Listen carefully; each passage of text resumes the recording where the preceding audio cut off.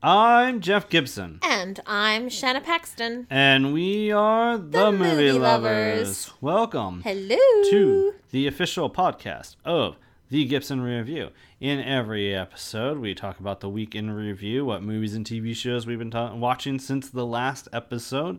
Move on to the main event, a main topic of discussion or review for the episode, and then Film Faves, our respective lists of our 12 favorite movies around a particular topic.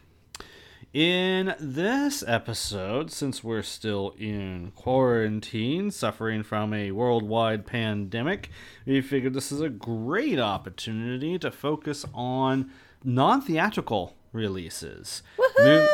That's very exciting. I love non-theatrical releases so much. So to clarify, those are movies that were made for TV, made for cable, direct-to-video, or direct-to-streaming movies that never even had a limited release in the theaters theatrically, or in the United States theaters theatrically. So, as such, our review will be of Horse Girl on Netflix from February, and then we will count down our favorite non-theatrical movies in Film Faves. Woohoo! More on those later, but first, let's give a little bit of an update of what's been going on since we last recorded with this whole pandemic situation. A lot has happened, I feel like, since around the time that we recorded last. I think around that time we went through or started our first stay at home, stay in place, shelter in place? In Washington State, it's called Stay Home, Stay Healthy. Okay. It's not called shelter in place because shelter in place suggests other things, and so the government in Washington made something specific to Washingtonians to allow everyone. It's more or less the same thing, though, right? I mean, like, the only time you're allowed to go out is for groceries, gas, to go for a walk around the block, and emergency services, right? Yeah, it's not too strict here. I know that in South Africa, they have roadblocks, and you have to wear a mask when you go out, and you have to say where you're going, and when you come back through the roadblock, they're going to check if you were being honest. Now, to that point, a few days prior to this date of recording, which is almost a week into the month, so about a few days ago. We're on the 6th of April right now. They had extended this order for another month, which wasn't a big surprise because we were still not at peak pandemic yet. And the CDC has since strongly recommended wearing masks whenever you go outside here. And also, we should talk about the employment situation. Many people are able to work from home in the private and public sectors, but a good chunk of the population are considered non-essential workers. So a large number of businesses were shut down for this whole period. Restaurants are just doing curbside takeout or delivery, which has been a godsend for many families, I know. But a nice, well-deserved break. Yeah. But grocery stores are essential, and they're one of the primary things. So all their affiliates have been working hard to try to supply things for people. I am actually one of those affiliates, so I've been quite busy. Shanna, we can call you what you really are. A hero. An essential. Well, that's very kind of you. But that I don't. I was going to transition to you, and I don't want to compare you are not a hero and you are not essential. Well, I'm technically not essential. I'm nannying virtually. We're having play dates online, and it's rather fun. I like it. Yeah. I love my little kiddo, but sometimes it's nice not to be coughed in the face. And sometimes. But I do miss him, and he actually gave me a hug virtually. Aww. And I was like, oh my God, just kill me. You're so cute. Yeah. But it's nice. It's nice playing with my toys, and he plays with his toys, and we make stories, and that's nice. The photography is really sad because obviously no events can happen, therefore I have nothing to photograph. Can't be hired to photograph, which is rather sad. In 2 weeks' time it was supposed to be, I believe it was supposed to be the arts walk and the procession of the species in Olympia. Right. And that's one that I really enjoy photographing.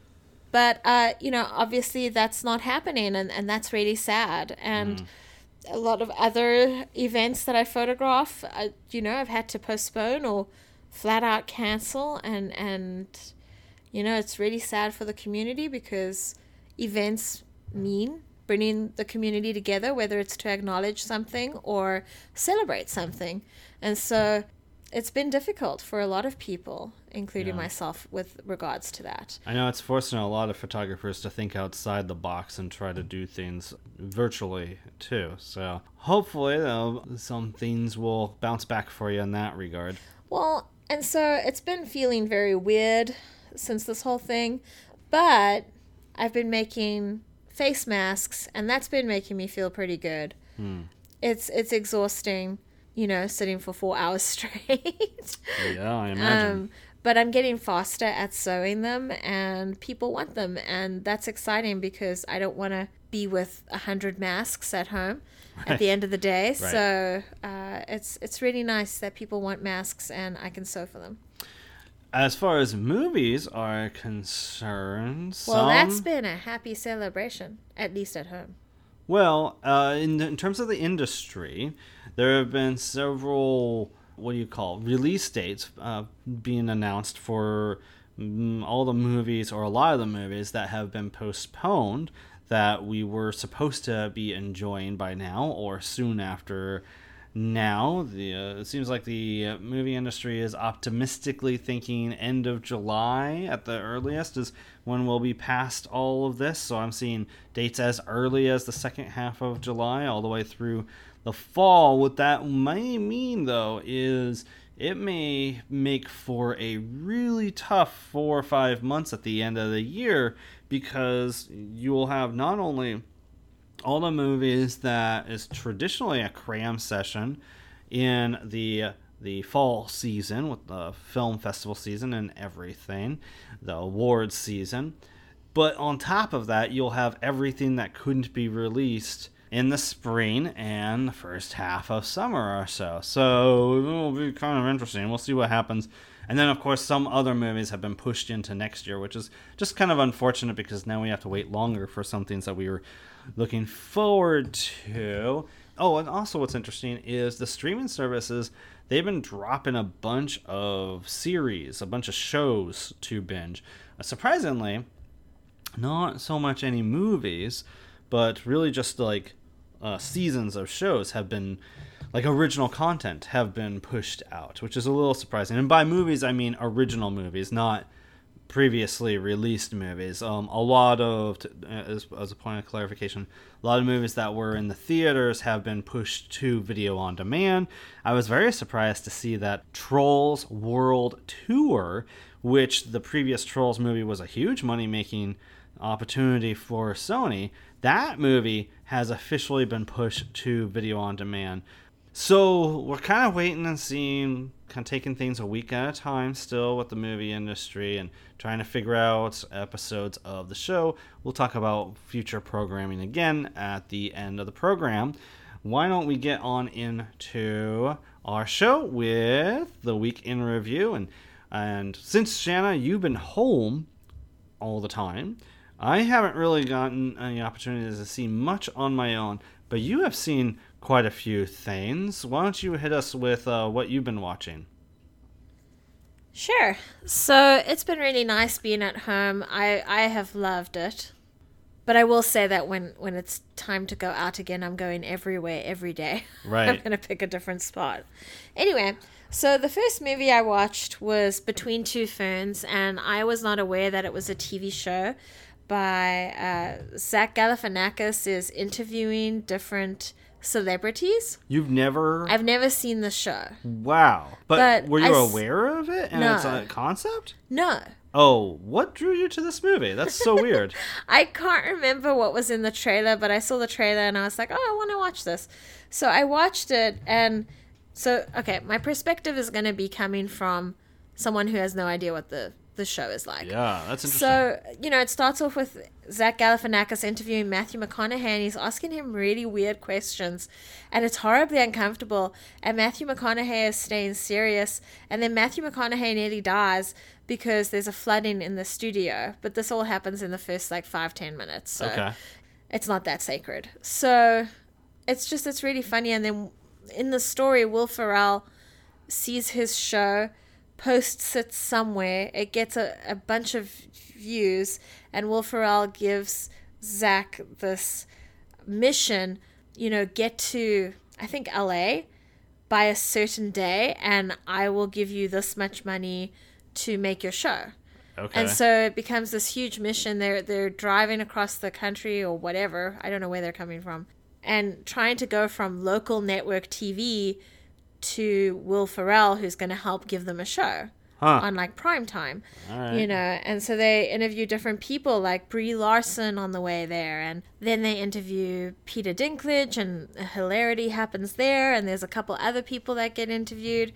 And I guess, I just sat through it thinking, well, this is interesting. And then it's only at the very end that I really loved it, because at the end, that's where all the outtakes are of all these celebrities trying not to laugh, but then they crack up, and it's just hilarious watching everyone laugh. Okay. That's very interesting to hear you come at it. I mean, I've never seen it, but I know enough to know it's a web series with the premise of it being a local, public whatever you call that, public access network TV. Yeah, public access, talk show, and the entire purpose is to be entirely and incredibly awkward. And there's a famous episode with Barack Obama and several other really famous episodes. And not being a fan or familiar with the show, do you recommend seeing the movie, or do you really think that you're missing out not having familiarity with the web series? No, I would say that you can get by just watching it just normal. Okay. Yeah. What do you rate it out of 10?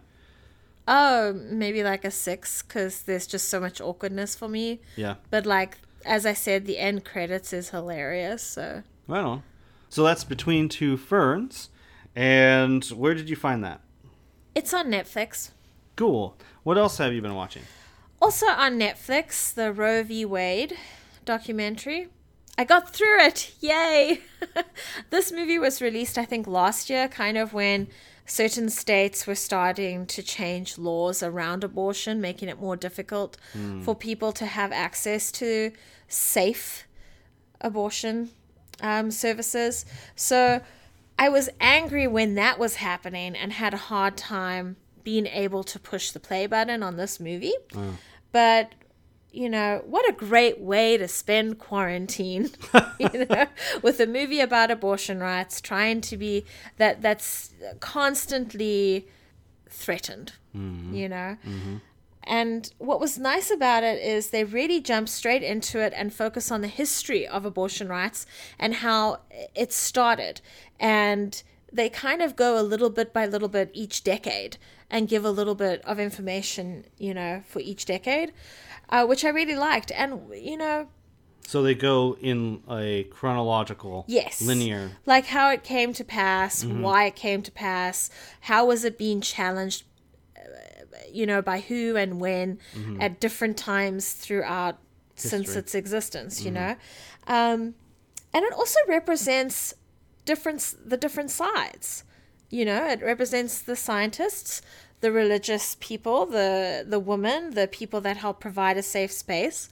So you've got a lot of different voices contributing in a lot of different angles coming together, and not coming together in one room, but coming together and talking about, why they feel the way they feel. And sometimes it's expressed better by certain parties than others. And it's quite an emotional roller coaster, because I believe in safe, legal abortion access, should it be needed, and it's that person's choice. It's not yours or anyone else's. They need to be safe. And, it's an emotional roller coaster, because I'll get angry at that person on the TV, or I'll shout and scream at that person, or I'll just absolutely just bawl my eyes out, you know, empathizing with other people. Mm-hmm.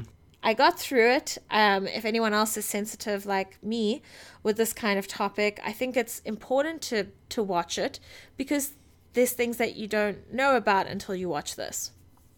I watched half of it, and there was some upsetting content in it, but I was also struck by how there were some talking heads who represented opponents of Roe v. Wade. Yeah. I wanted to ask you, do you feel like the film felt balanced on the issue, or do you feel like no?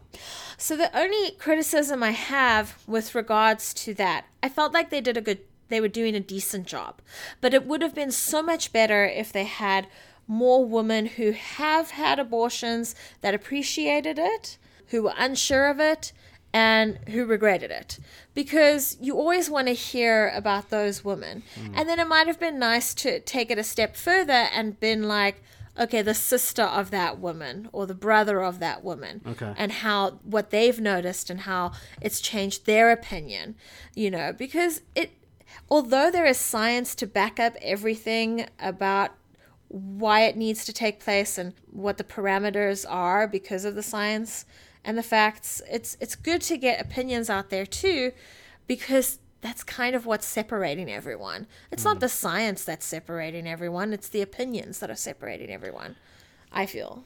Well, I know that's kind of like, oh, but science is an opinion to some extent, but... Right. I will say really briefly what was interesting is it focused on the manipulation from the opponents away from the facts and the science and kind of manipulating the statistics or reality of the situation in some ways, and really more of an emotional argument too. And it can be a good study of that. Yeah. You know, like here's someone coming at it from a religious perspective, here's someone coming at it from a scientific, here's someone coming at it from, I have 5 children already, or I can't have this child because my life will be at stake. You know, it's very interesting how they did it. So I recommend it for everyone, no matter what's, where your opinion and belief falls. Excellent. How do you rate that? Oh, probably an 8. Very cool. And that is Roe v. Wade on Netflix. And you had one other thing you wanted to talk about? Oh, yeah. So totally switching gears is my TV show, Always a Witch, Season 2. The first season was really fun and dark for a minute here and there, as witchcraft can be. But this season really focuses on the relationships between our main character, Carmen, and her friends, one of whom wants to become her student and learn witchcraft. A pirate from the past is brought to the future. Carmen is focused on saving her mom from being burnt at the stake in the past to bring her to the future where she can be safe. And there's costs for that, and whether or not she feels the cost is, if it's going to work out for her. I love this season just a little bit more than the first season, and, I look forward to more. For those who don't know about it, it's a time-traveling witch who's from Spanish Inquisition time. It's super cool. So you have to read the subtitles, but it's fantastic. I love it. What language is it in, primarily? So that is in Spanish, and it's taking place in Colombia. Okay. So interesting. Okay. Yeah, it's stunning. And how did you find this show? I think it's because, you know how Netflix is and algorithms, I had just finished watching Sabrina the Teenage Witch Season 2. Okay. And then it said, oh, you might like this. And I saw the trailer for it, and it just looks really good.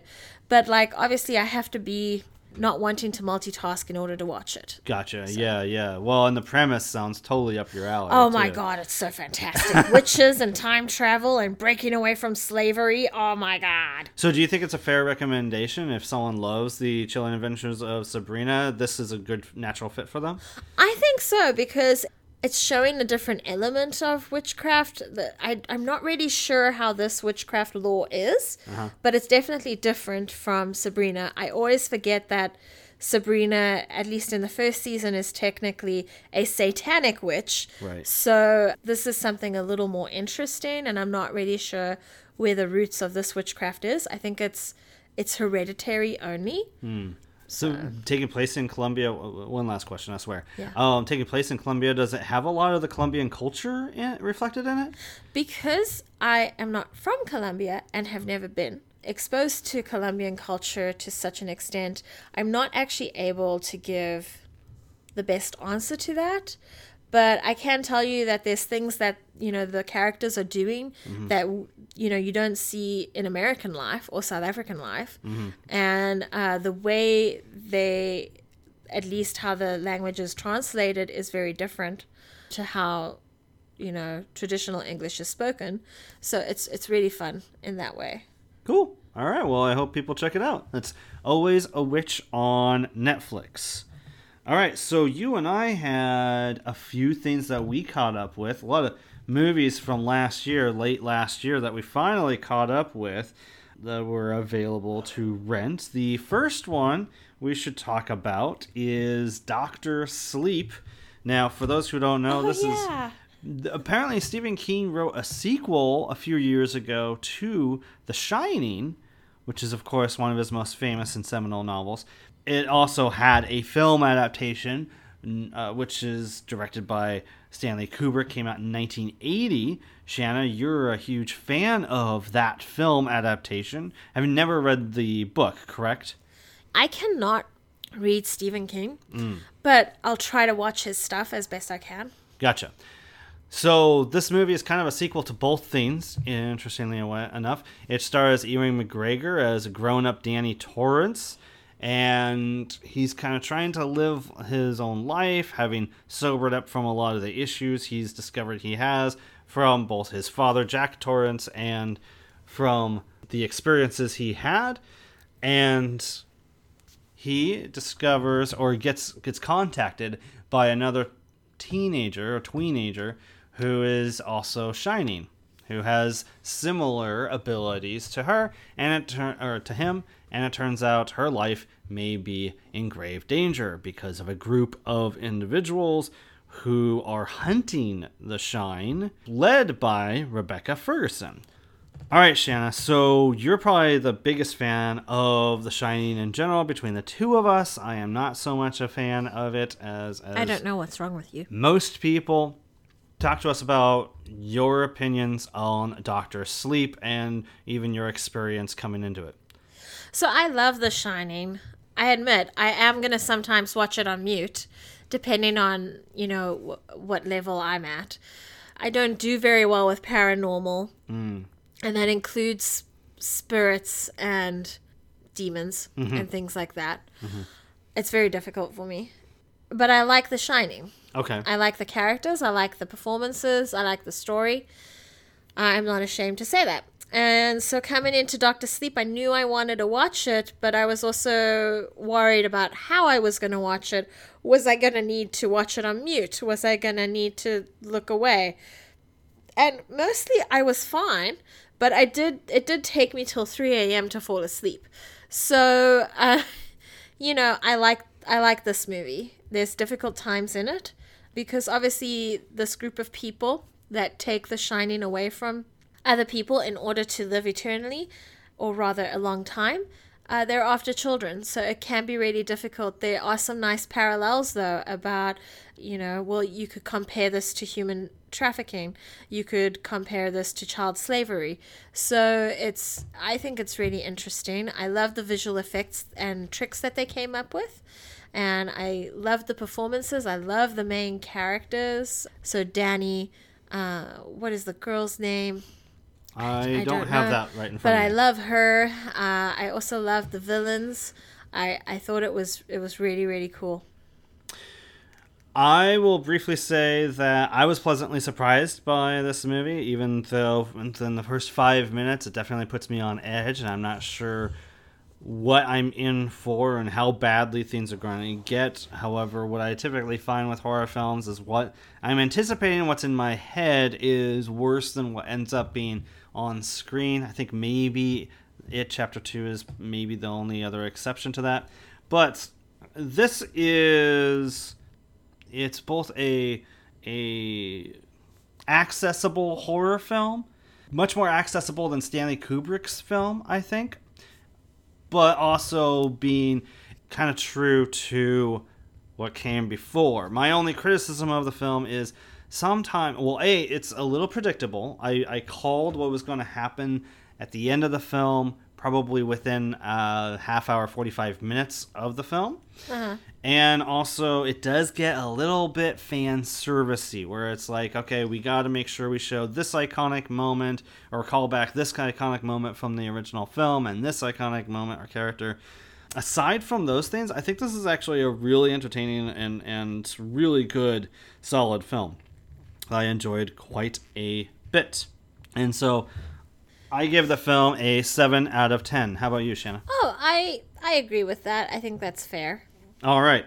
The next film that we caught up with was Paul Feig's Last Christmas. We're fans of Paul Feig. He's the director of such films as Bridesmaids, The Heat, Ghostbusters, one of Shanna's favorite movies, and many more. I think he did A Simple Favor 2 years ago. And we're also fans of Emilia Clarke, who stars in it as a kind of go-nowhere woman in London, I think it is, who basically comes into contact with Henry Golding, this mysterious stranger, and starts kind of a relationship with him in the Christmas time period. She works at a year-round Christmas store, which is interesting. I love that concept. And who is it who plays the owner of that store? Well, she's also in Crazy Rich Asians. There's two characters. Oh, yes, Michelle Yeoh. Two actors in here that are in Crazy Rich Asians. Who never have a scene together, but it is... No! Michelle Yeoh, for clarity, is that. So it has a really good cast. But Shanna, what did you think of Last Christmas? Is it up there with Bridesmaids or any of his other work? Oh, no. I thought it was a pretty creative story. I just felt like it was lacking something. Maybe it was lacking from performances or casting. I'm not really sure. I felt like the story was pretty cool, especially, how it evolves. But I just felt like something was missing. Yeah, I agree. Something was definitely missing. I will say, first of all, this movie makes me want to see more Emilia Clarke on screen. I want her to get more TV work because there is something about her and the camera that she is just so charismatic. The camera loves her, and she's great. I like Henry Golding as well. Love seeing him. But there is something lacking in this movie that I have never experienced in any other Paul Feig films. Though up to this point, I think The Heat and Ghostbusters were his worst, quote unquote, worst films, in the sense that they didn't measure up to Bridesmaids. And there's another movie of his I'm forgetting right now that's really up top tier too. Right now, Last Christmas is even worse than that, because not only is there something lacking in the direction of the film, but also the ending, which I won't go into as spoil. It just kind of lands with a thud, and it doesn't quite work for me. I think I was okay with the ending. Yeah, wasn't I? I was okay with it. Okay, but it was other stuff that I had a problem with. I look, I could be completely wrong, but I don't think there's anything Polish about Emilia Clarke. And who was her mother?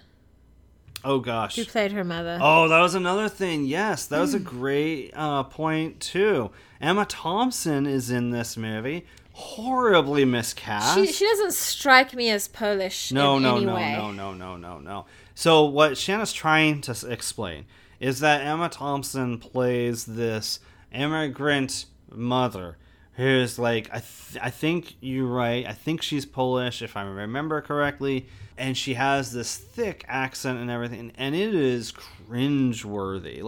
It would have been much better off if they actually cast an unknown in that role who actually maybe was a little more authentic. Well, and why wouldn't you? I just don't get it. It is. I forgot about that aspect of it. Thanks for reminding me. It is something worth forgetting, but it is one of the things that really hurts the film too. Yeah, and don't misinterpret me. I love any story with immigrants and what they're going through, but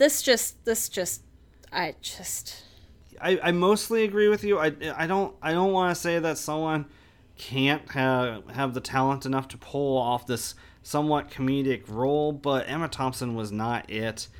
If you want to see a good Emma Thompson performance from last year, go check out the Underseen Late Night, which is actually really good. Actually, overall, that's a much better recommendation than Last Christmas, I would say. I gave that movie a 5 out of 10. You, Shanna? Yeah, I'm going to go with a 4. A 4? Ooh, yeah. Worse. All right. So we have a couple more things that we saw that we wanted to talk about, squeeze in here. The next is Queen and Slim, which was a highly anticipated movie for us, starring Daniel Kaluuya and Jodie Turner-Smith, who accidentally on their date, they get pulled over by a cop. The cop is a little more abrasive than he really needs to be. It leads to an altercation where the cop gets shot and killed, and then they are on the run across country. I'm going to switch your word from abrasive to straight up racist because it is proven later that he is. Okay. Okay. On the run across country to Florida with the hopes of flying out of country, essentially. Shanna, what did you think of this film? I liked it. I thought the ending was very effective. I loved the performances. I loved the cinematography, the lighting, the set design, the costuming. I liked the interactions of the characters that they had along the way, and I like the ripple effect that Queen and Slim caused. Socially, you mean? Yeah. There's some who see them as heroes and protest or such. Yeah. Some people are behind them 100% because they see the racist cop for what he is. And they're behind them 100%. And then there are others who are not. And it's just interesting to see what happens. Because you're not only seeing how this is affecting Queen and Slim, you're seeing the effects that the characters are causing, not only on family members, but also on, a youth, an African American youth. And what's interesting is that leads to you seeing how African American policemen are dealing with their ripple effects differently. And so there's a lot of different people being represented, and you're seeing how they're reacting to what these two characters did. And that's why I like it, as well as the ending. So I think I agree with a lot of what you're saying. I will also say that Daniel Kaluuya is really solid in this film, as he has been in every film that I have seen him in since Get Out, and then maybe there was a movie before that he was in. I think there's some nice surprises by some cast members that I didn't know was in the film that pop up, which is kind of nice. But I was largely disappointed by this film. It seemed like, based on the trailer, this was something that was going to be really powerful and really effective. Obviously, it was also going to be very timely, very relevant. But I really feel like this thing is written by Lena Waithe, who I love. She's co-starred in that Netflix show Masters of None. She's fantastic. Melina Matsoukas is the director. Here's my problem. First of all, I did not like Jodie Turner-Smith's character very much. I thought, like, she's in some major ways, she's the reason why they're in the mess that they're in. She's got such an unlikable attitude. There's a lot of times where Slim is reacting to Queen. I'm like, yeah, what the hell? She kind of drives me nuts a lot of the times in the movie, and she's supposed to be like this really intelligent, this lawyer character and everything, and she just did not behave in the ways that were consistent with who she was supposed to be. And then on top of that, I can't talk about it in detail, but the ending I found was just absolutely not ridiculous, but not absurd, unlikely, incredibly unlikely in the way that it was executed. I found myself rolling my eyes at the end of this film. And so overall, even though you're right, like on a lot of the things that you're talking about, I agree with the cinematography and everything is beautiful, and some of the performances were great in it.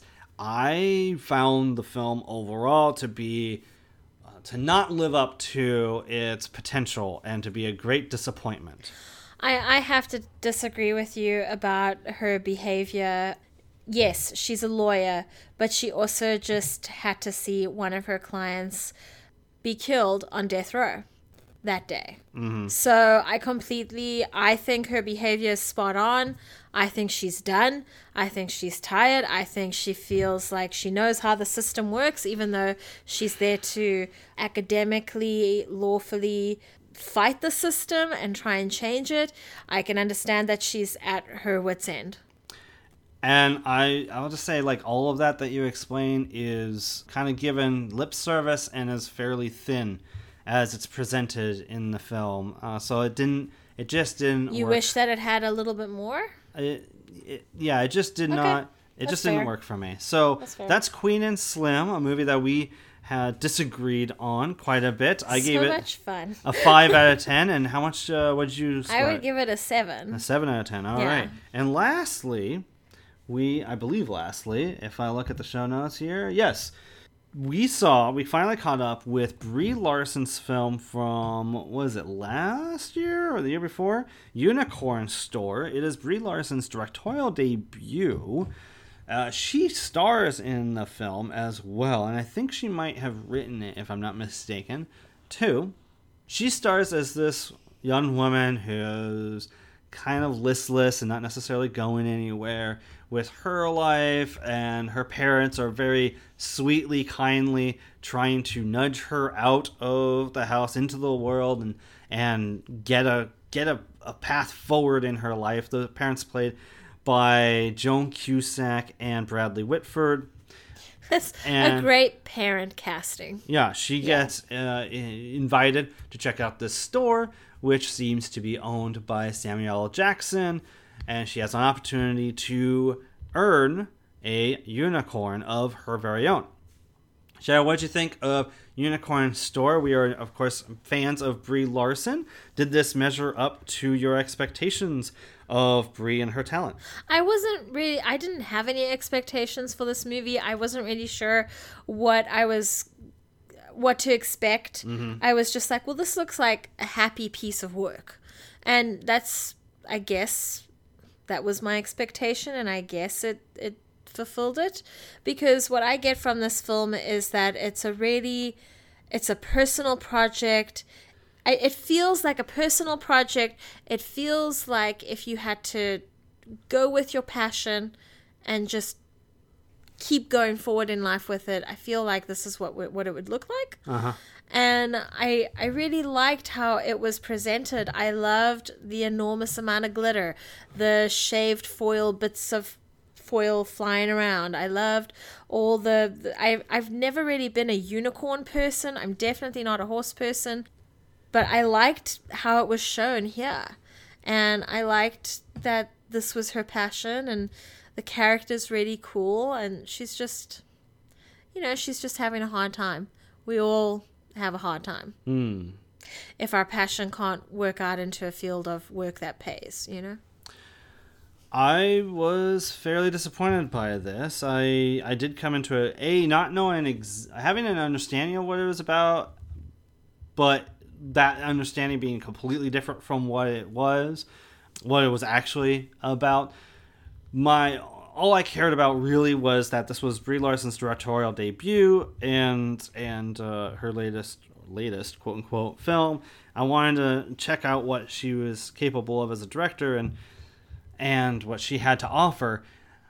I think it's a very capable movie. I don't think, like, her as a director per se, as a filmmaker, I think, was lacking. I think that she shows promise. I think this is a stepping stone film at best. I think this is a place to build on top of as a filmmaker and storyteller. I didn't think the story itself was nearly as compelling, uplifting, or enjoyable as it clearly intended to be.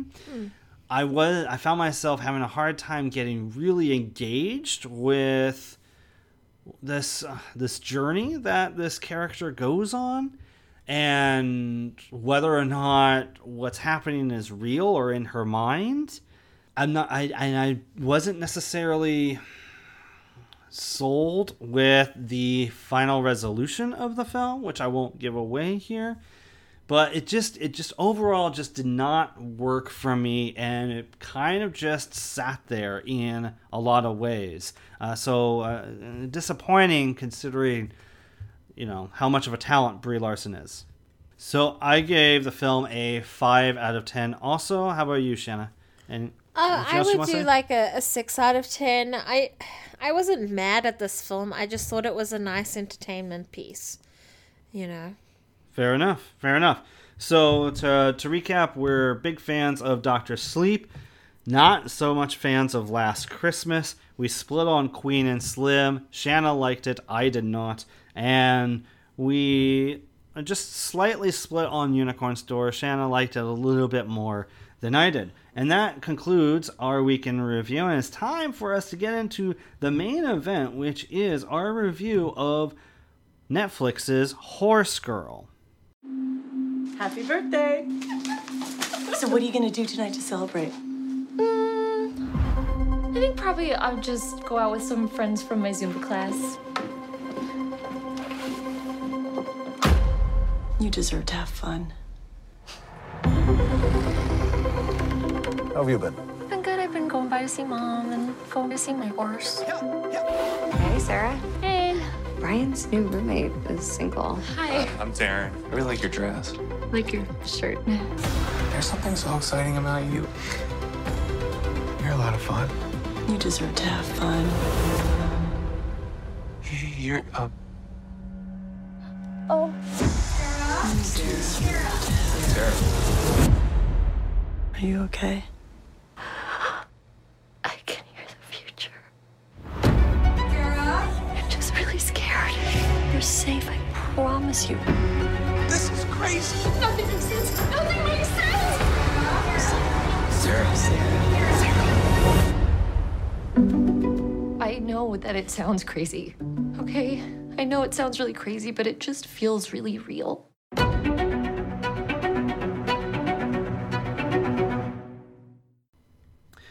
And that's from the trailer to Horse Girl, which stars Alison Brie, Molly Shannon, Robin Tunney, Matthew Gray Gubler, Debbie Ryan, and Aaron Stanford. The premise on IMDb is Sarah, a socially isolated woman with a fondness for arts and crafts, horses, and supernatural crime shows, finds her increasingly lucid dreams trickling into her waking life. This is directed by Jeff Baena and co-written with him and Alison Brie. When we review a film, we like to first focus on the good, what we liked about a movie, before moving on to the bad, what sucked about a movie, and then maybe have some discussion with spoilers and final thoughts. Shanna, let's start with the good. What did you like most about Horse Girl? What worked for you about this film? And, of course, talk a little bit about your history with Alison Brie going into this film. So I love Alison Brie. I like her performances. My favorite show that she's in is Glow. I like her in Glow more than I like her in Community, but I like her nonetheless. Okay. It's just Glow. She's more mature. She's after bigger things. It's really cool. you know? Fair enough. I really liked her performance in this movie. I thought that her performance was really good. I was intrigued by the character she played. I loved the cinematography and the camera tricks and I guess the texture that the film had. I loved that it was, you know, she works at a craft store, and I loved seeing her in this craft store because that's where I spend a lot of my time, is at craft stores. Okay. Before the pandemic, you know, like I'm there at least once every week or every other week checking out things. And so it was just really nice. And I thought that she had the character down really well in that part of the story. And I thought it was always interesting and curious, whatever, you know, however the story was unfolding. So I enjoyed that. Okay. How about you? Well, I think Alison Brie is one of the most interesting actresses working today. I've followed her since Mad Men, which was probably her first big break. Mad Men, Community, of course, Glow. I think she was in a couple other movies along the way I had seen. A big fan of her in general. I think what's cool about her is she makes really interesting choices in the roles that she plays. None of her characters are typical, or none of them are one-dimensional. None of them are tropes or anything of any kind. They're all very interesting and sometimes very fully layered, well-rounded individuals that feel like individuals, not so much characters. I think the fact that she co-wrote and took on this project, it also speaks to how interesting she is as an actress.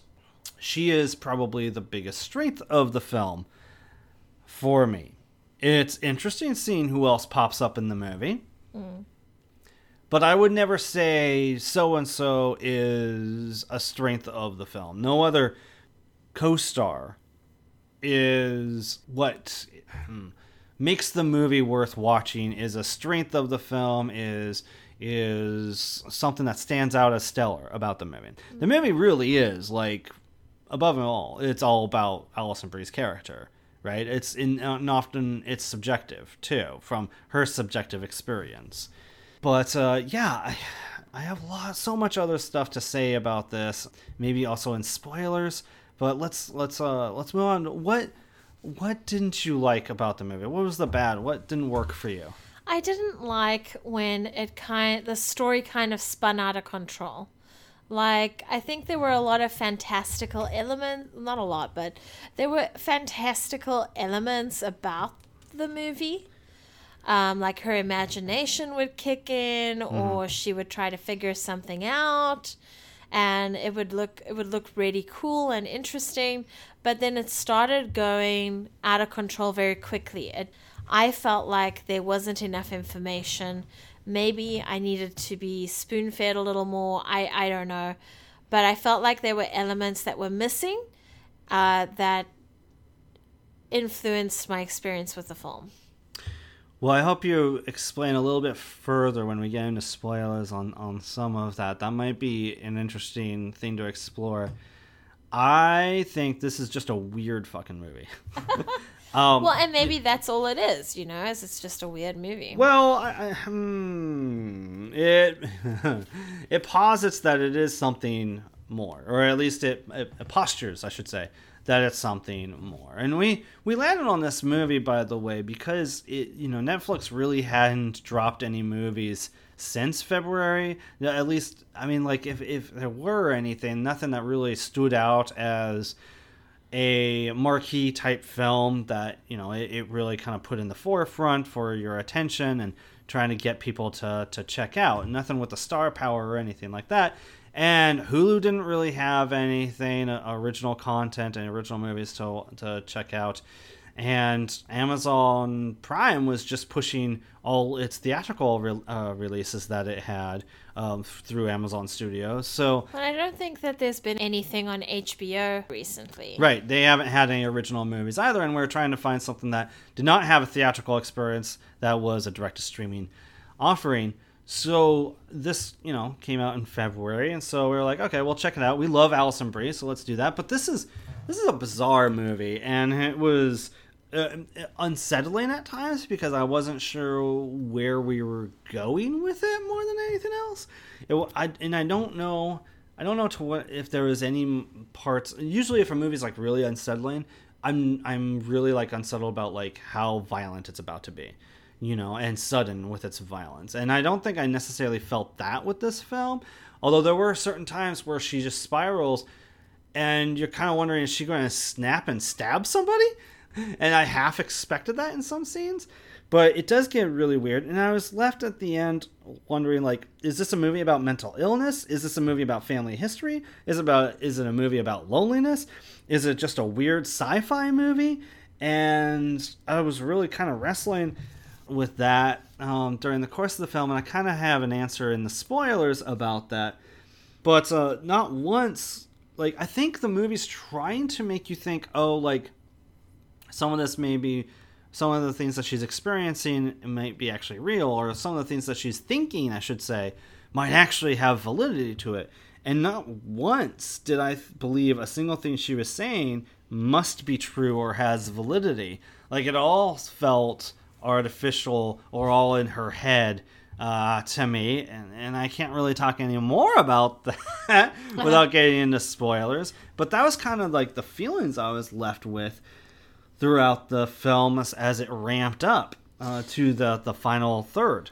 Yeah, I have to say, when the film looked like it was trying to be something about mental illness, I was pretty excited because I was like, oh, we're going to see something really interesting, an interesting take on mental illness. There isn't enough Me too, yeah. mental illness films out there that kind of have this format, but then it kind of gets a little convoluted. I totally agree with that. I actually, thanks for saying that, because I actually felt the same way. I was like, oh, as a metaphor of mental illness so far in the first third or so, this is very interesting. Because I will say, I don't think it's a spoiler at this point. I think it's within the first 20 minutes. She gets like asked by her roommate, oh, hey, this guy I'm seeing has another roommate or a brother or whatever. Like, do you want us to get together sometime? I could hook you up. And, like, there's this look that Alison Brie gives where she's, like, reserved. She's, like, very reluctant. She's like, it's like she's lonely, but she's reluctant to put herself out there to meet somebody else, and there's so much packed in this simple 3 to 5 second look about that character, which again speaks to the talent of Alison Brie. But it does also lead me to think, oh, this movie is going to be about the effects of loneliness and isolation. Yeah. And it doesn't quite pay off in that regard. Shall we get into spoilers? Oh, yeah, I think we can move on into there. Okay, so let's give some final thoughts or some concluding thoughts for those who haven't seen the film, in terms of whether or not the good outweighs the bad, and what your score is on the film. I don't know. I don't know if the good outweighs the bad. I don't know if the bad is a lot or if it's minimal, and I'm just angry at the direction the film took. My feelings are, I just don't know, Ray. Well, it doesn't sound good. It doesn't sound good. That's for sure. What would you rate the film out of 10? I don't know. Given my uncertainty, and that's what's affecting the score, I'd put it at a cool 4. Ooh. Because I'm uncertain. I've considered watching it again, but I don't know if we'll get there. I find that interesting. I find that interesting because as many problems as I have with the film, I think I would give the film a 6 out of 10 as it's fine, it's good, it's not exceptional, it's nothing great. Don't go into it with high expectations. If you're a fan of Alison Brie and you're interested in seeing all the different choices she makes in her career, then check this out. But with great reservations and some caveats to the journey that you will be going on. Yeah, I mean, I'm very, very, very mixed on this film. Let's talk about why more in spoilers. If you haven't seen the film, Horse Girl, jump ahead in the timestamp on the show notes to Film Faves, because from here on out, we're going to spoil Netflix's Horse Girl. Okay, Shanna, explain a little bit more about what you were saying earlier about the different elements of the movie. Well, I like the character. Like, I can relate to her on some level. I like crafting. I like multitasking with crafting while watching a favorite show. Mm-hmm. Yeah. So there's certain things that I really like about her. Obviously, she's suffered a traumatic event and she's trying to heal from that. And to what extent, I don't know.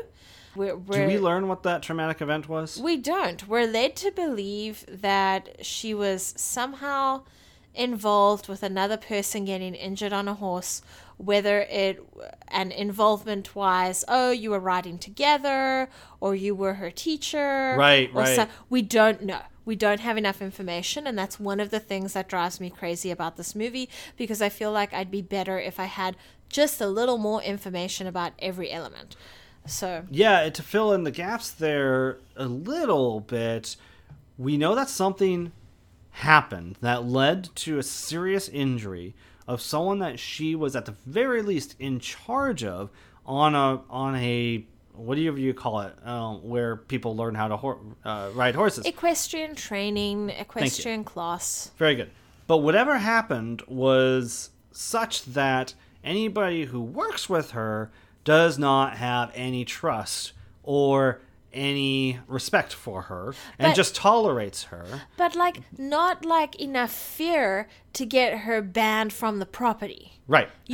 But also, whatever happened was such that the parents of that girl trust her and hold no ill will to her, and she's this girl's social outlet. They go on walks together. So we never see what exactly happened, but it's clearly one of those things where there's two sides to the incident. Or three. Because there isn't enough information, and all the parties are responding very differently. Yeah. So, look, horse accidents happen. They're an awful thing, but they happen. Yeah. And so I don't know. Maybe people who are in the equestrian line of life would be able to, really hone in and say, oh, this is probably what happened more definitively than we can. And maybe they'd even actually be able to have affection for this film or relate to this film in some ways because of that element of the story. But this incident in particular is what you're referring to previously? Yeah. Obviously there's a traumatic event, and that seems to change her. Or maybe she's always been like this. But it feels like it's due to a traumatic event. Uh-huh. So, the person she works with at the craft store says, you deserve to be happy. It's her birthday. She wants to go out with people from Zumba class, she says. Whether that's true or not, I don't know. She doesn't even ask anyone at Zumba class, does anyone want to join me? So at times it feels like, sometimes I can relate to that. I want to go out with people, but I don't want to go out with people. Well, she awkwardly approaches the instructor. Yeah. So that's one element of it that I wish I had more information on. And then the other element is she's obsessed with her TV shows, and, we can relate to that. But it starts messing with her, to an unhealthy place. Yes. And if her mother had, we learn that her mother and grandmother have mental illnesses that were their undoing. You'd think she'd have a regular therapist or something. Okay. And so I feel like there's certain things that are happening here that I just don't understand. And I don't know enough about mental illness. I mean, it's not like just because you have a family history of mental illness, the state or the county or the city is going to automatically pay for you to have okay, that's fair. That's fair. mental, it's an investment. Therapy. So it's possible That's that fair. she's slipping through the cracks because she can't afford the help. And also, honestly, anytime that it's suggested that she sees someone, she runs the other way. Oh, you're right. Yeah. I think I'm just babbling just because this film is difficult for me. So elements that I liked about it was like, you've got this incorporation of the peach fabric, and the peach fabric is being used in all these different ways. You're talking about the color. Yeah. Uh-huh. And we see that fabric all the time once it's introduced to us by the, I guess, Reiki fortune teller person that comes into the store. Yeah. And, like watching her use the fabric, okay, it says curtains, and now it says a protective suit, and then it's something else, and then it's to protect myself from when I find myself in the store naked, so I love that element, and there's a couple other ones, but it just all didn't merge well together, I guess. I think that is a good way to describe the movie as a whole. My biggest issue with it is the third act. To establish, she essentially thinks that she is at the very least a clone created by aliens. She has dreams that include people she has never met before in her life that she eventually comes into contact with. And she comes up with like this hysterically paranoid story that she's being listened in on, I should say. She does suffer from basically waking up in places that she doesn't remember going to or anything like that. She'll just wake up into strange locations and stuff. And so she thinks she's being abducted and all these sorts of things. These are things that when I say it out loud, it may sound like what she's thinking is likely, but as it's presented in the film, like her theories, her behaviors are not stable, and her behaviors, I'm sold more on her instability than the notion that what she thinks is happening is accurate. And so I'm thinking like the entire time, oh, this is still some sort of a metaphor for, or trying to be a metaphor for something having to do with mental illness or isolation. But the movie ends on this very certain note that everything she's been saying is true, which I didn't buy for a second. And it to me, it was like, well, you just tossed everything interesting about this movie out the window in service of being just a weird sci-fi film. I think you bring up a good point. However, I had a different experience for at least a few minutes. For the first part of what she was investigating and connecting, I was on her side. Why do you think that was? Well, because I can, depending on your belief system, like I do believe in her, what is it called? Inherited DNA, inherited problems from your previous generations. Yes. I do believe in that. Sure. And so I felt like, oh, maybe they're taking that idea and they're just like cranking it up to 11, Yeah. But then they kind of went way over to like, I don't know, 19. They cranked it up to 19. Well, in the sense that it's not that she's inherited it, it's that she is her grandma. And it's probably just inherited DNA, and which is really weird because it's suggesting she gave birth to her mom. And her mom gave birth to her. And it's this weird-ass cycle. Oh, but you can also talk about... so I don't know what the scientific term is for it, but it is scientific. Where, I have a piece of my grandmother... and my daughter will have a piece of my mother. Right. It's got something to do with that. Yeah, it's ancestry and heritage, yeah. But it's like in the lining of the uterus and stuff like that. It's something really... I was thinking DNA, but okay. Well, there's DNA, but there's something really specific too, if you're a woman. Yeah. So, maybe they're playing with that too, and they're cranking that up to 19. I didn't think about that. Yeah, I kind of did, kind of what you're talking about, and it just didn't It didn't work for me. Yeah, so I feel like a few threads are missing. Like, you've got these, you're coming up with a good story, right? You're like, I want to work on this idea, I want to amplify that, let's crank this up to 19. But you need to have a thread going between the two to mesh it together, you know? And I feel like they missed it a little bit too. And maybe the whole alien abduction was what they felt their ticket out of any questions was. That was their answer. You know, well, it's an alien abduction, we can do whatever. So, yeah, I don't know. I feel like the more I'm talking about this movie, the more I hate it. Actually, I don't know. Like, maybe I would give it actually a 5 out of 10. Then maybe you can actually relate to my conflicted feelings about it. Yeah. I think it's because there's such nice visuals, there's such nice elements, there's such great performances. You were taken with the visuals, yeah. And then, story-wise, it has these very sunken moments. Yeah. Do you have anything else you want to say about the movie? I don't think so. I'd like to revisit it another time in my life maybe and see if I pick up on something else. I would be interested in hearing from people who battle with mental illness, and I'd be interested in hearing from people who are in the equestrian line. And we would be interested in hearing from anyone who has seen this movie to hear what you thought about it. Feel free to email us at thegibsonreview@gmail.com. And now it's time for Film Faves.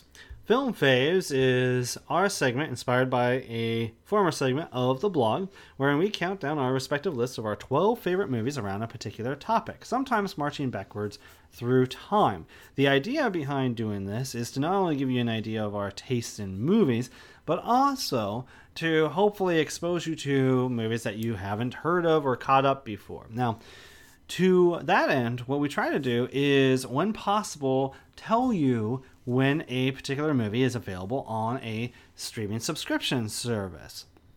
We focus on Netflix, Hulu, HBO Now, Disney Plus, and Amazon Prime. Not every movie is available on those streaming services. Sometimes movies are available on Amazon to rent instead, but when they are available on those services, we will let you know. Now, as far as this episode, one of the things about Film Faves is we usually always focus on the movies that were theatrically released in the United States, be it limited release or wide release. At the very least, it had to have been a limited release in the United States. But in this episode, since we're all stuck at home, it seemed like a perfect opportunity to talk about those movies we never get to talk about that are our favorites. Those that were made for TV, maybe made for ABC or NBC or something like that during the 80s and 90s.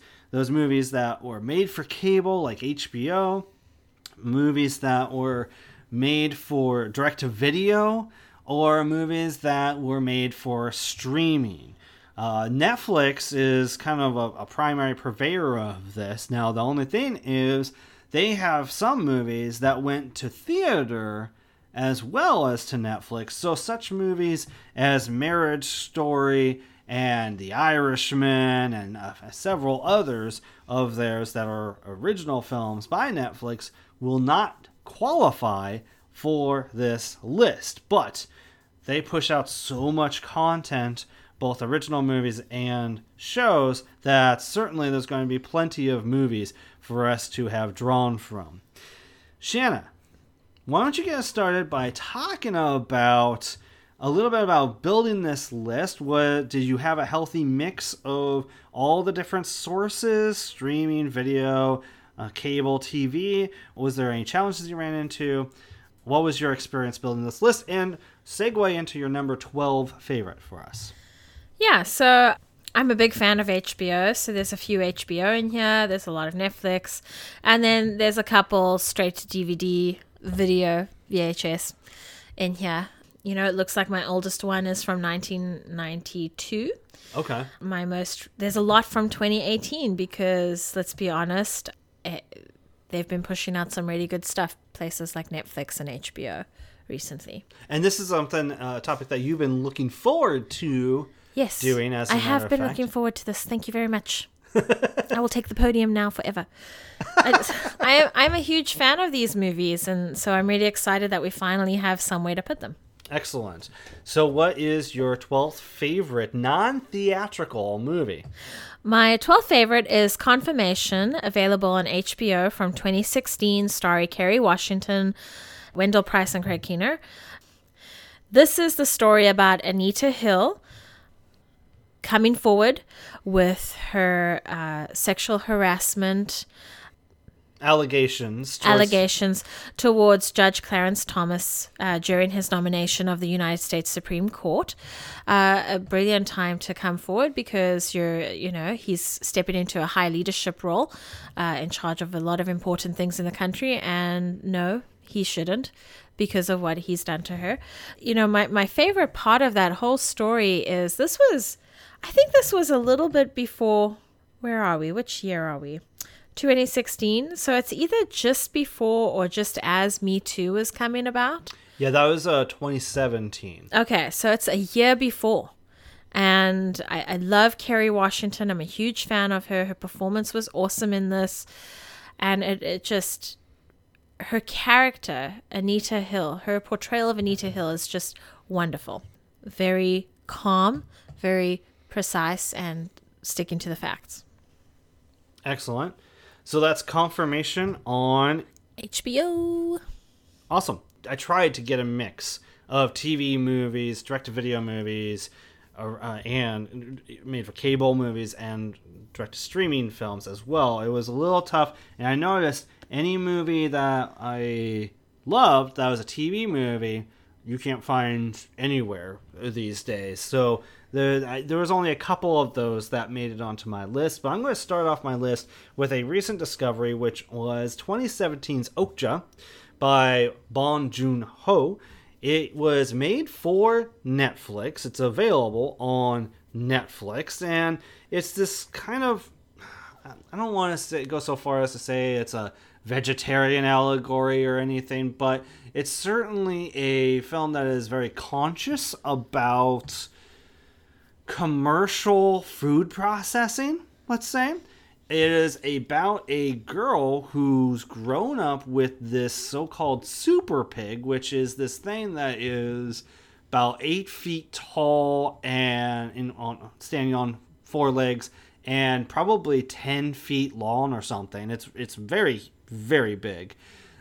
Gentle creature that she has befriended as she's grown up, and it turns out is one of supposedly 23 super pigs that have been grown for the period of 10 years as part of a competition to see who is the most super of pigs and all that sort of stuff.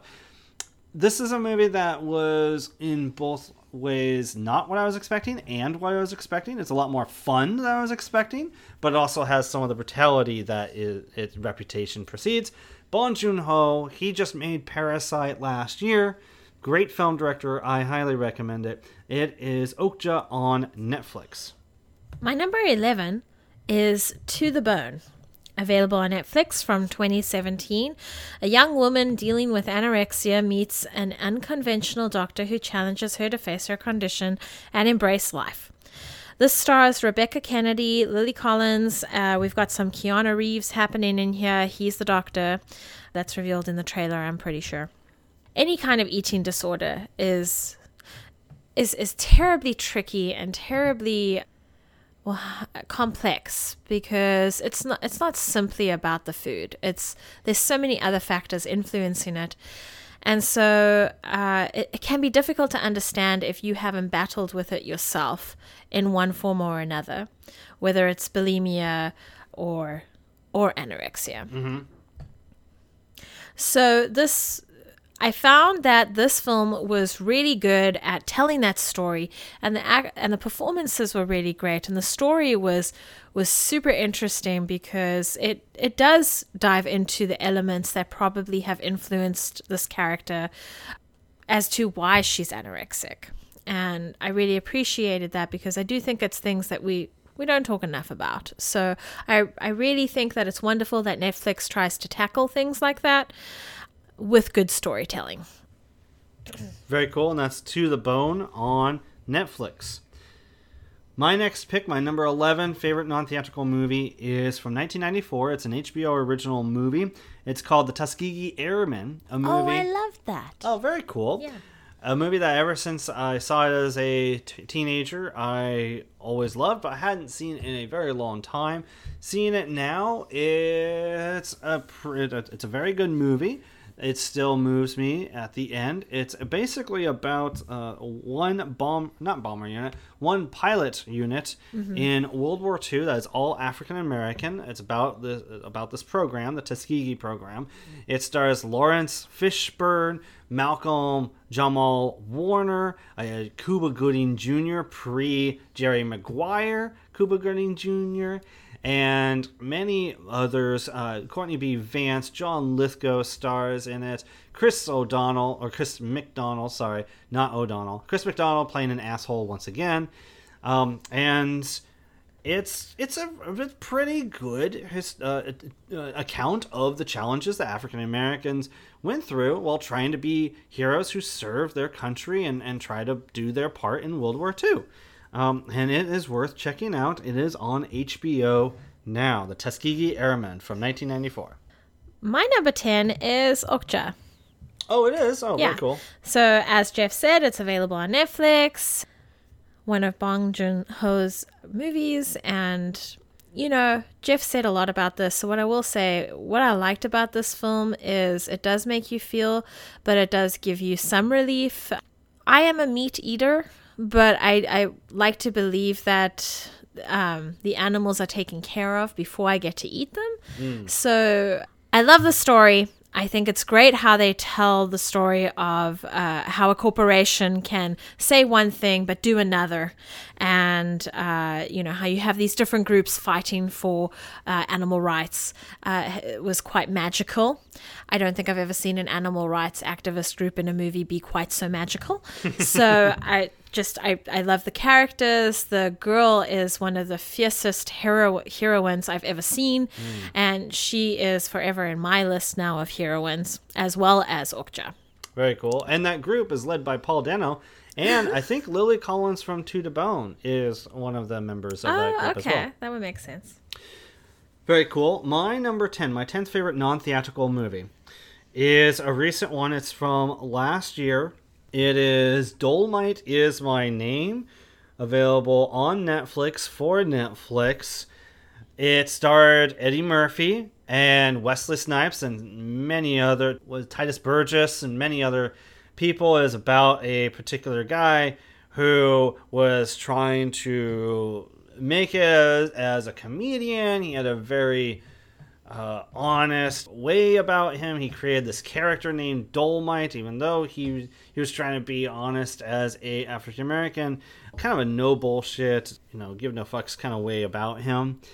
And he decided to make a movie. And most of the movie is about the film production of this movie, and it's surprisingly funny, and it ends with another extra little layer to it that I really appreciated. It's a great entrepreneur film for those people who are just always like hitting their head against the wall and just trying to hang on. They can relate to several elements of this movie.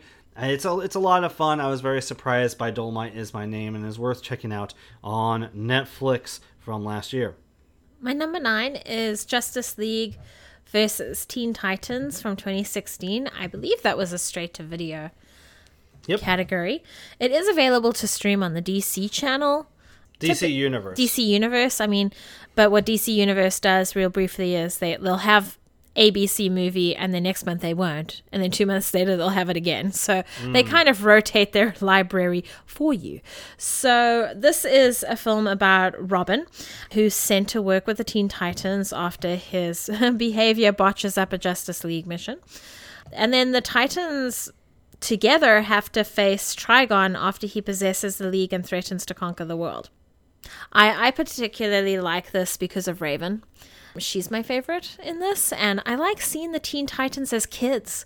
It's really nice to watch them go to the carnival and not bring their weapons with them. It's very interesting to see how teenagers having a hard time disconnecting from their work. You know, it's not something that I've thought about before, and so I really appreciated it that, you know, Starfire was taking them on this little adventure, and Starfire is the adult of them, so it's not like Teen Titans Go where it's kind of mixed.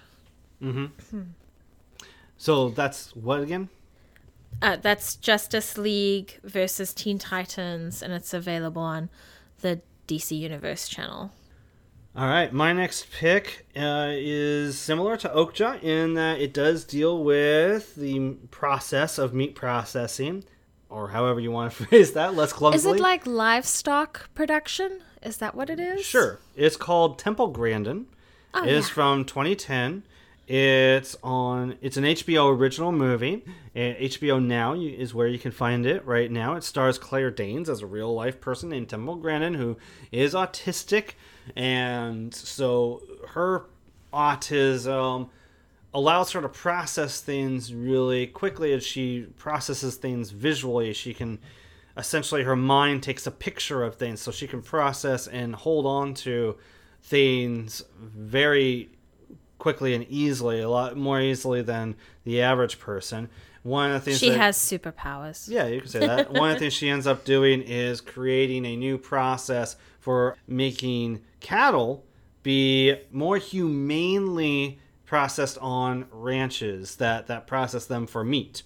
And it's an extraordinary performance by Claire Danes. I just recently caught up with it for the first time, and she's not someone that I would have necessarily thought of for this role, and I was greatly impressed. She's transformative in it and incredible, and it's a very well directed, fascinating film as well in terms of getting the viewer to understand the autistic experience that Temple has. So I highly recommend it. It's a great film, and it's my 9th favorite non-theatrical movie on HBO Now, Temple Grandin.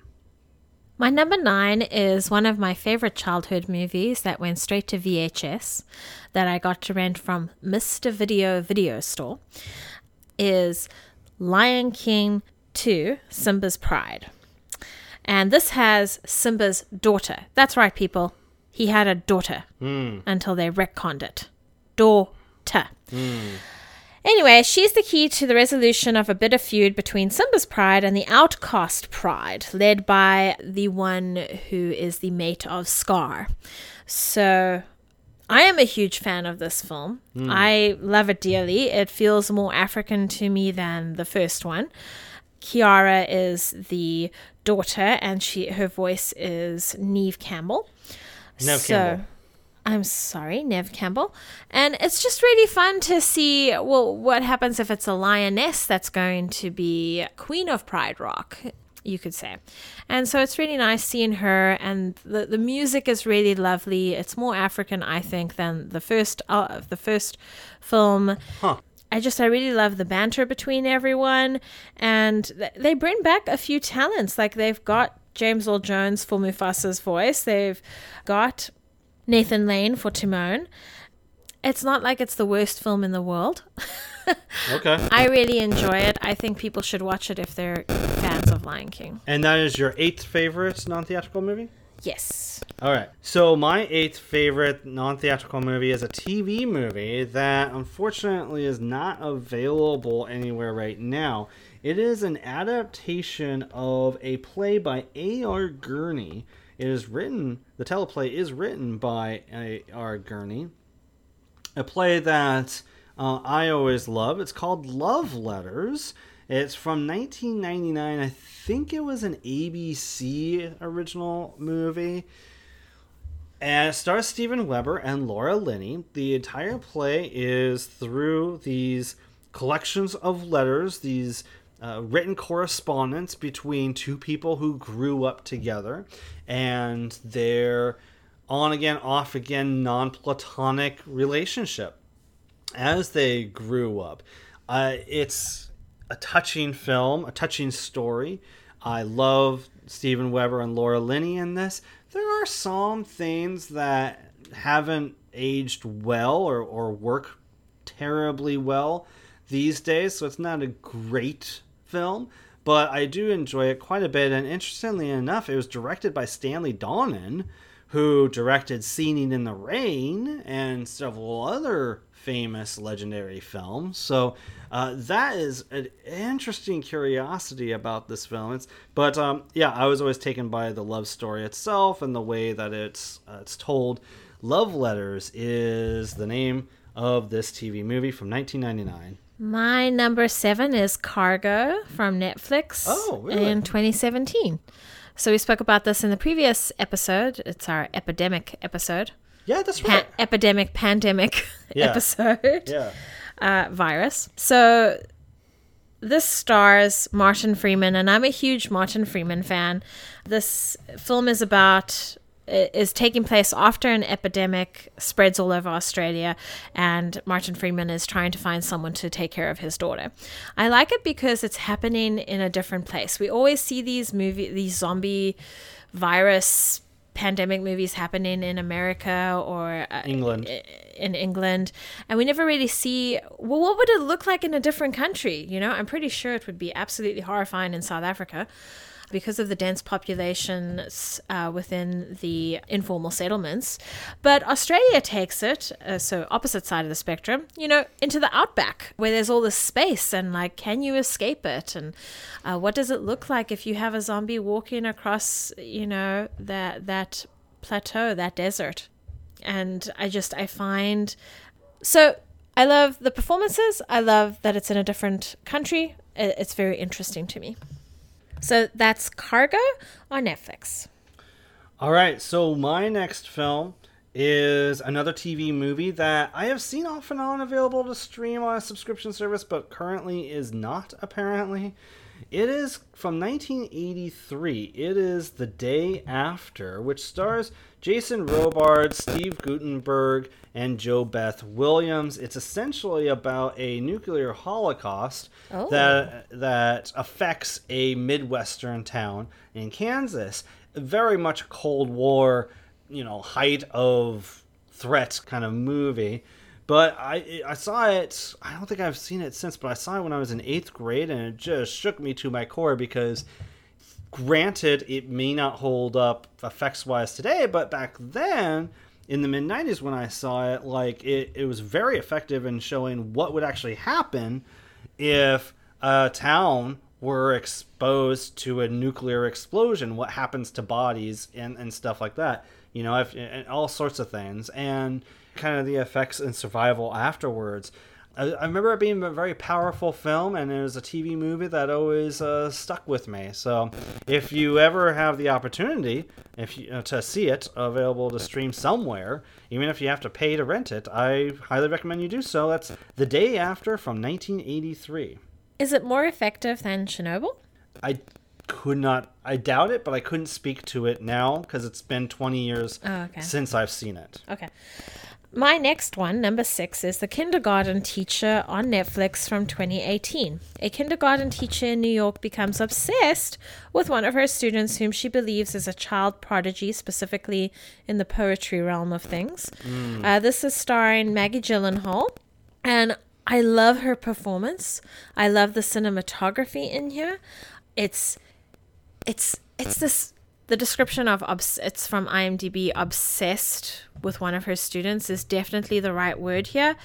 At times, it's you don't know which direction the movie's going to go, and it's very creepy and uneasy. But you look at Maggie Gyllenhaal's face, and you're like, oh, but she's so sweet. So you kind of seesaw between, oh, this is so sweet and so nourishing, to, oh my God, what is she going to do next? Right, yeah. So it's very unsettling. It's so unsettling, but I don't think I've seen another film that does that well throughout the entire film. Yeah. So that's why it's my favorite. That's an awesome pick. I know that was a movie that you've been wanting to include in something for some time. So my 6, we're at the halfway mark. Finally, my 6th favorite non-theatrical film is actually my one documentary on the list, I think.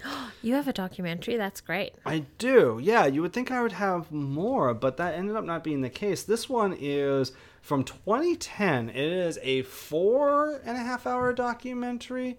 Not a series, not a limited series or anything like that. It is an actual, full-length documentary, and then some. It is Never Sleep Again, The Elm Street Legacy. What? Yeah.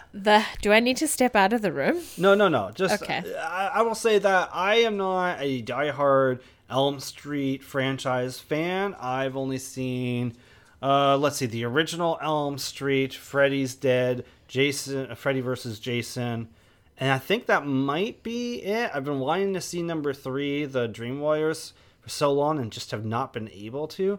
But and you won't while I'm home. Fair enough.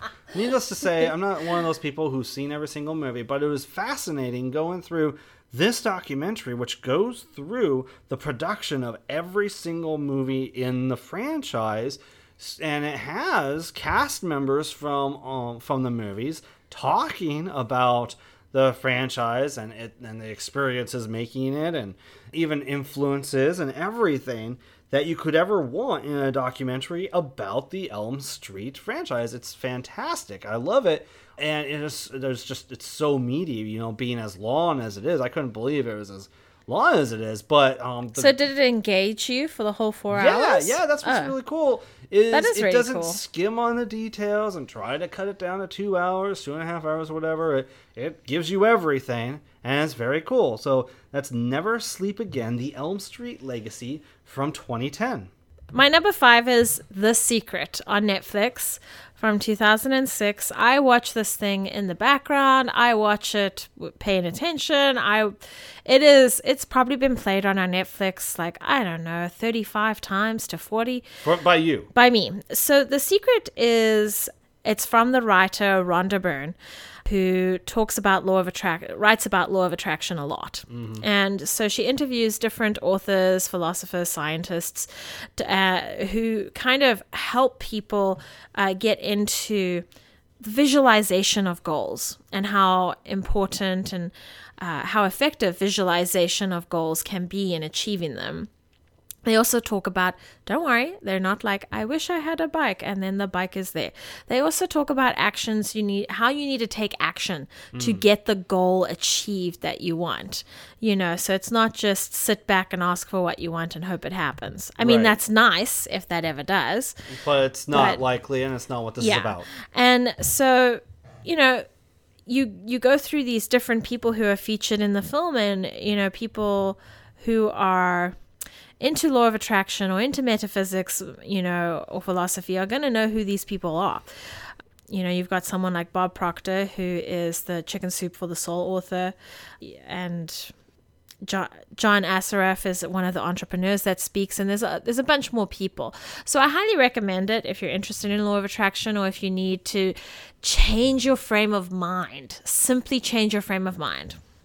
And to clarify, that wasn't a Netflix original movie. That was a direct-to-video movie. Yes, sorry. That was Netflix. Direct-to-video, and then Netflix has had it for years. Okay, cool.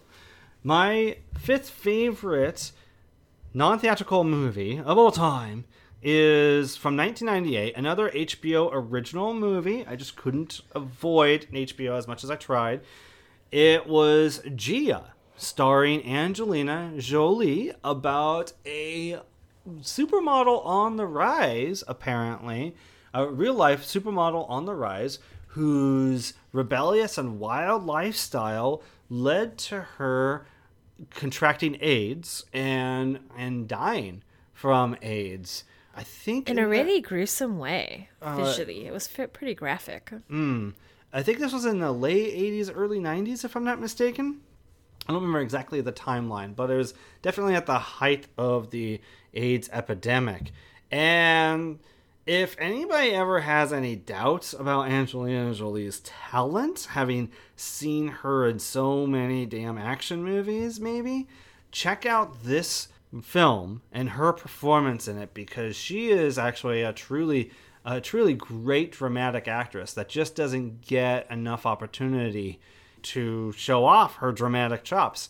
I highly recommend this film just for her performance alone, at the very least, but it is also interesting in learning about this individual and her life. So that's Gia on HBO now. My next one is, I believe, triple F rated.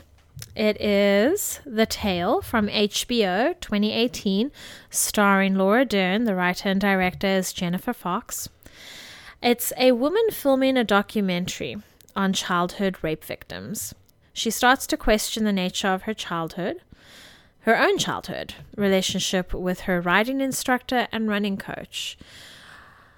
This is not as hard as I thought it would be to get through. Okay.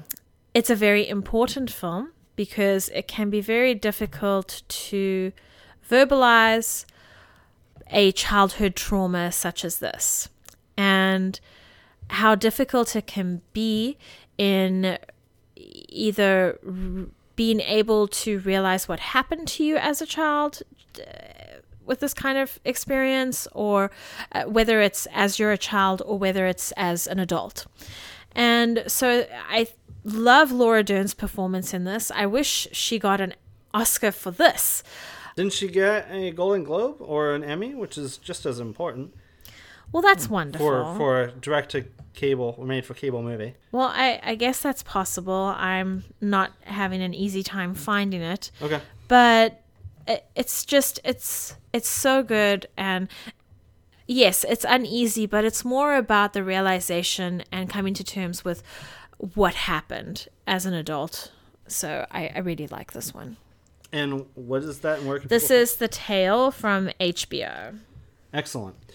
My fourth favorite non-theatrical film is from 2012, another HBO original movie. We're just chock full of them. Well, they are the best.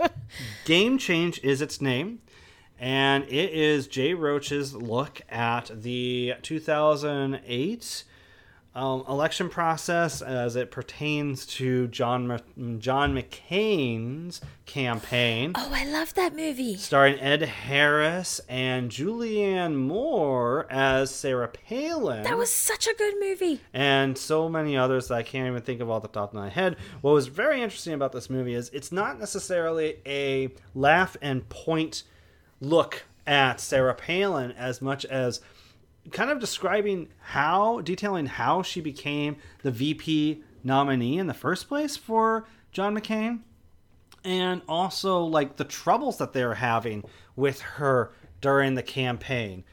And with that, what's also interesting is how much it humanizes Sarah Palin as well during this period. Yeah, it's fascinating and funny at times, but a really solid film. Game Change from 2012 on HBO now. That's a really good pick. My third favorite that I've wanted on practically every list, for the past year, is from Netflix from 2018, Private Life. It's a really good film. It's so freaking fantastic. It's also F-rated, I believe. Director, writer, Tamara Jenkins. Tamara Jenkins, yeah. And we've got Catherine Hahn, who I love. She's from Bad Moms. She's the crazier one. Anyway, it's also got Paul Giamatti. They are a couple who is really trying to have a child. They're trying to go through different fertility therapies and treatments, and it's just not working. Mm-hmm. They're trying with the therapies, they're trying without the therapies. And so what I love about this movie is it really goes into how draining, exhausting, mentally defeating this process can be, specifically if it's not working. And so, I've known women who have tried fertility treatments. Some it worked for, some it did not. And so I really appreciate this film. I do cry a lot in it. And the performance, it's because the performances are so true. The story is so true and so humanely told. And that's Private Life, available on Netflix. Awesome. That's probably one of the main reasons why you wanted this list. And we're looking forward to it. Private Life is the reason. Okay, so my third favorite is also a TV movie. And I used to have a copy of it on VHS. I don't think I've seen it in print since. And it's unfortunately not available to stream either, but I think it was an ABC original movie. It was Tuesdays with Morrie, which is based on the Mitch Albom memoir that was a very popular sensation in the late 90s. This film was made in 1999. It stars Hank Azaria, who many Simpson fans I love Hank. I love seeing his face. I love hearing his voice. Very rarely does he get a lead starring role in a live-action movie. And Jack Lemmon, just 2 years before he passed away, he plays Morrie, who's basically this teacher, this former teacher and friend of Hank Azaria's character's Mitch, who's basically this like sports writer, hotshot guy, and he learns that this guy who meant so much to him in his past is dying, and so he spends more time with him, and Morrie imparts lots of wisdoms and aphorisms to Mitch, kind of lessons for him to carry through the rest of his life. And it's a beautiful movie. I haven't seen it in a long time. I don't know how well it holds up, but I remember watching this thing and jotting every aphorism that Morrie spit out down, just loving and just chewing up the idealism and the love and warmth that Morrie exuded via Jack Lemmon. And I also remember watching it thinking, wow, like we're near the end of Jack Lemmon's life, and I was very accurate about that as well. And he's an actor that I love as well. So Tuesdays with Morrie is my third favorite non-theatrical feature.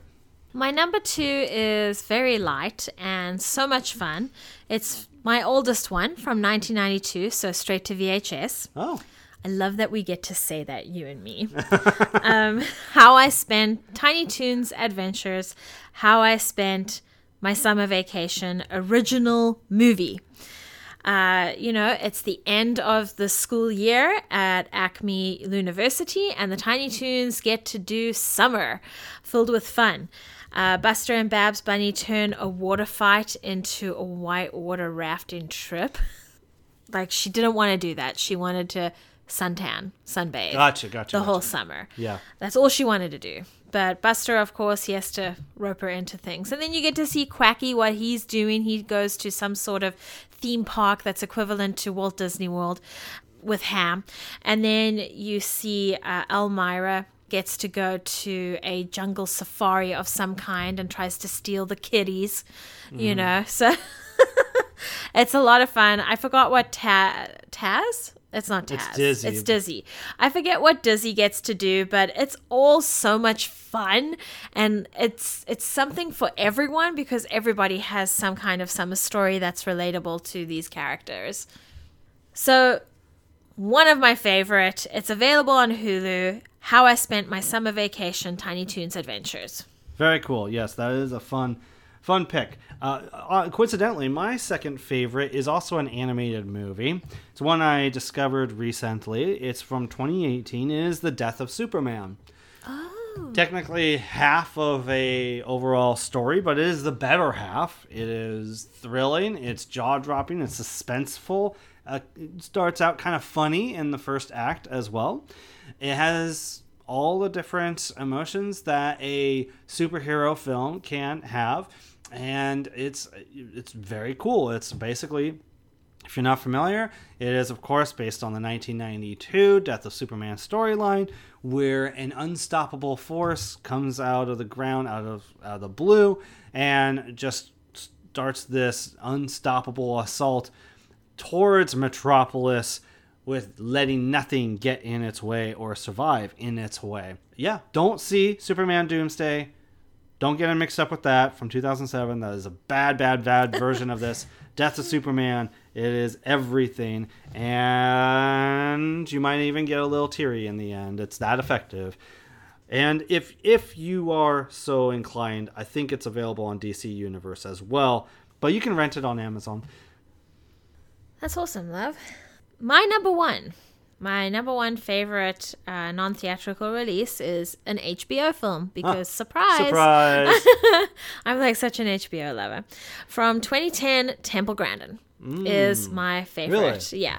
And you've spoken a bit about it, but what was funny is we watched this movie and then a couple days later we watched Okja and we were just like horrified. Right. Because, you watch a movie and you think, okay, this is how the world is. It's been made better by a real life superhero, Temple Grandin, making things more humane in her wonderful way that she sees the world.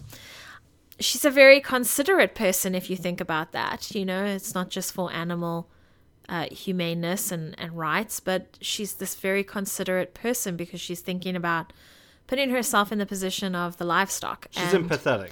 Yeah, incredibly. And, Claire Danes' performance as Temple Grandin is amazing. I really feel like we need to have more movies of our real people superheroes. And she's one of them. Awesome. That's very interesting. I wouldn't have thought that would be your absolute favorite, but that's very cool. So my absolute favorite is also an HBO movie. I swear we're not sponsored by HBO in any way. Although, I wouldn't mind. Just saying. It is actually my favorite movie. One of my favorites that I highlighted in the previous episode in terms of virus movies.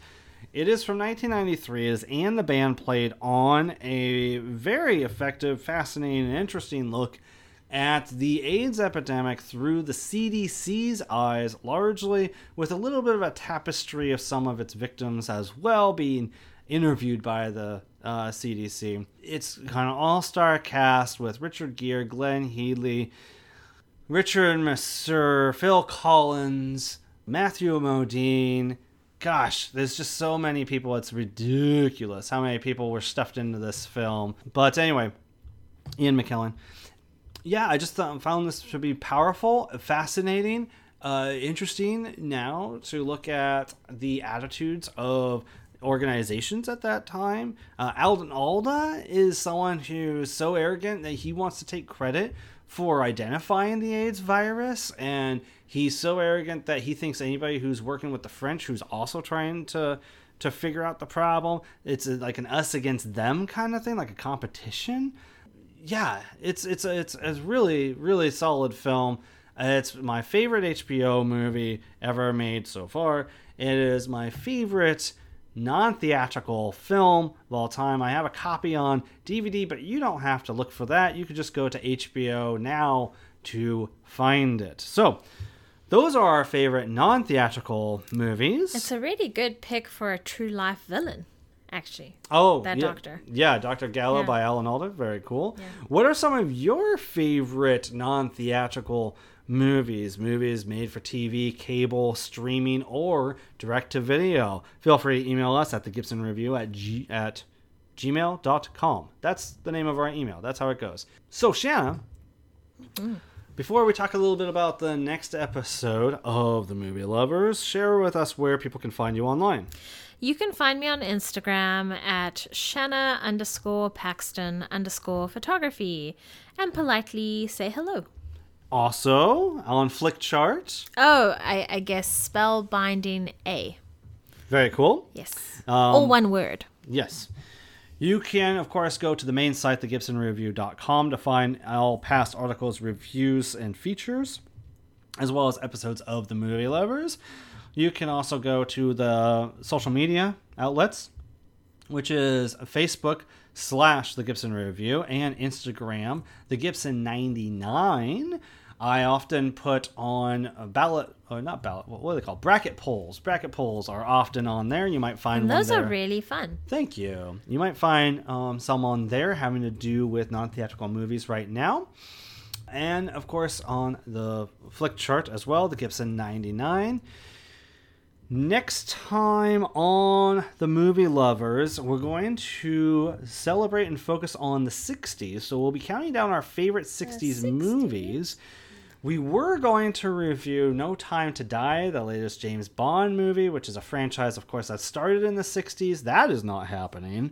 So as a backup plan, examining the 60s, it's a very interesting decade of dualities or couple different things happening at the same time. And so one thing that seemed like a good fit is to revisit Jean-Luc Godard's Breathless and review that. That would be a new feature for Shanna.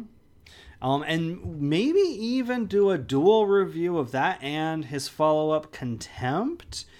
Maybe we'll see about that. Keep an eye on the Instagram for updates on the programming there.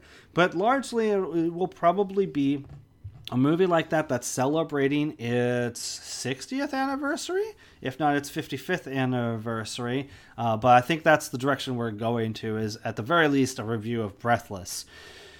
Until then, when is then? Then is April 28th. That's when you can expect that episode. Until then, keep loving the movies. This is Jeff and Shanna saying... Bye-bye. What do they speak in Brazil? Portuguese. Oh, well, maybe it's not that. Shit. We should just edit that out.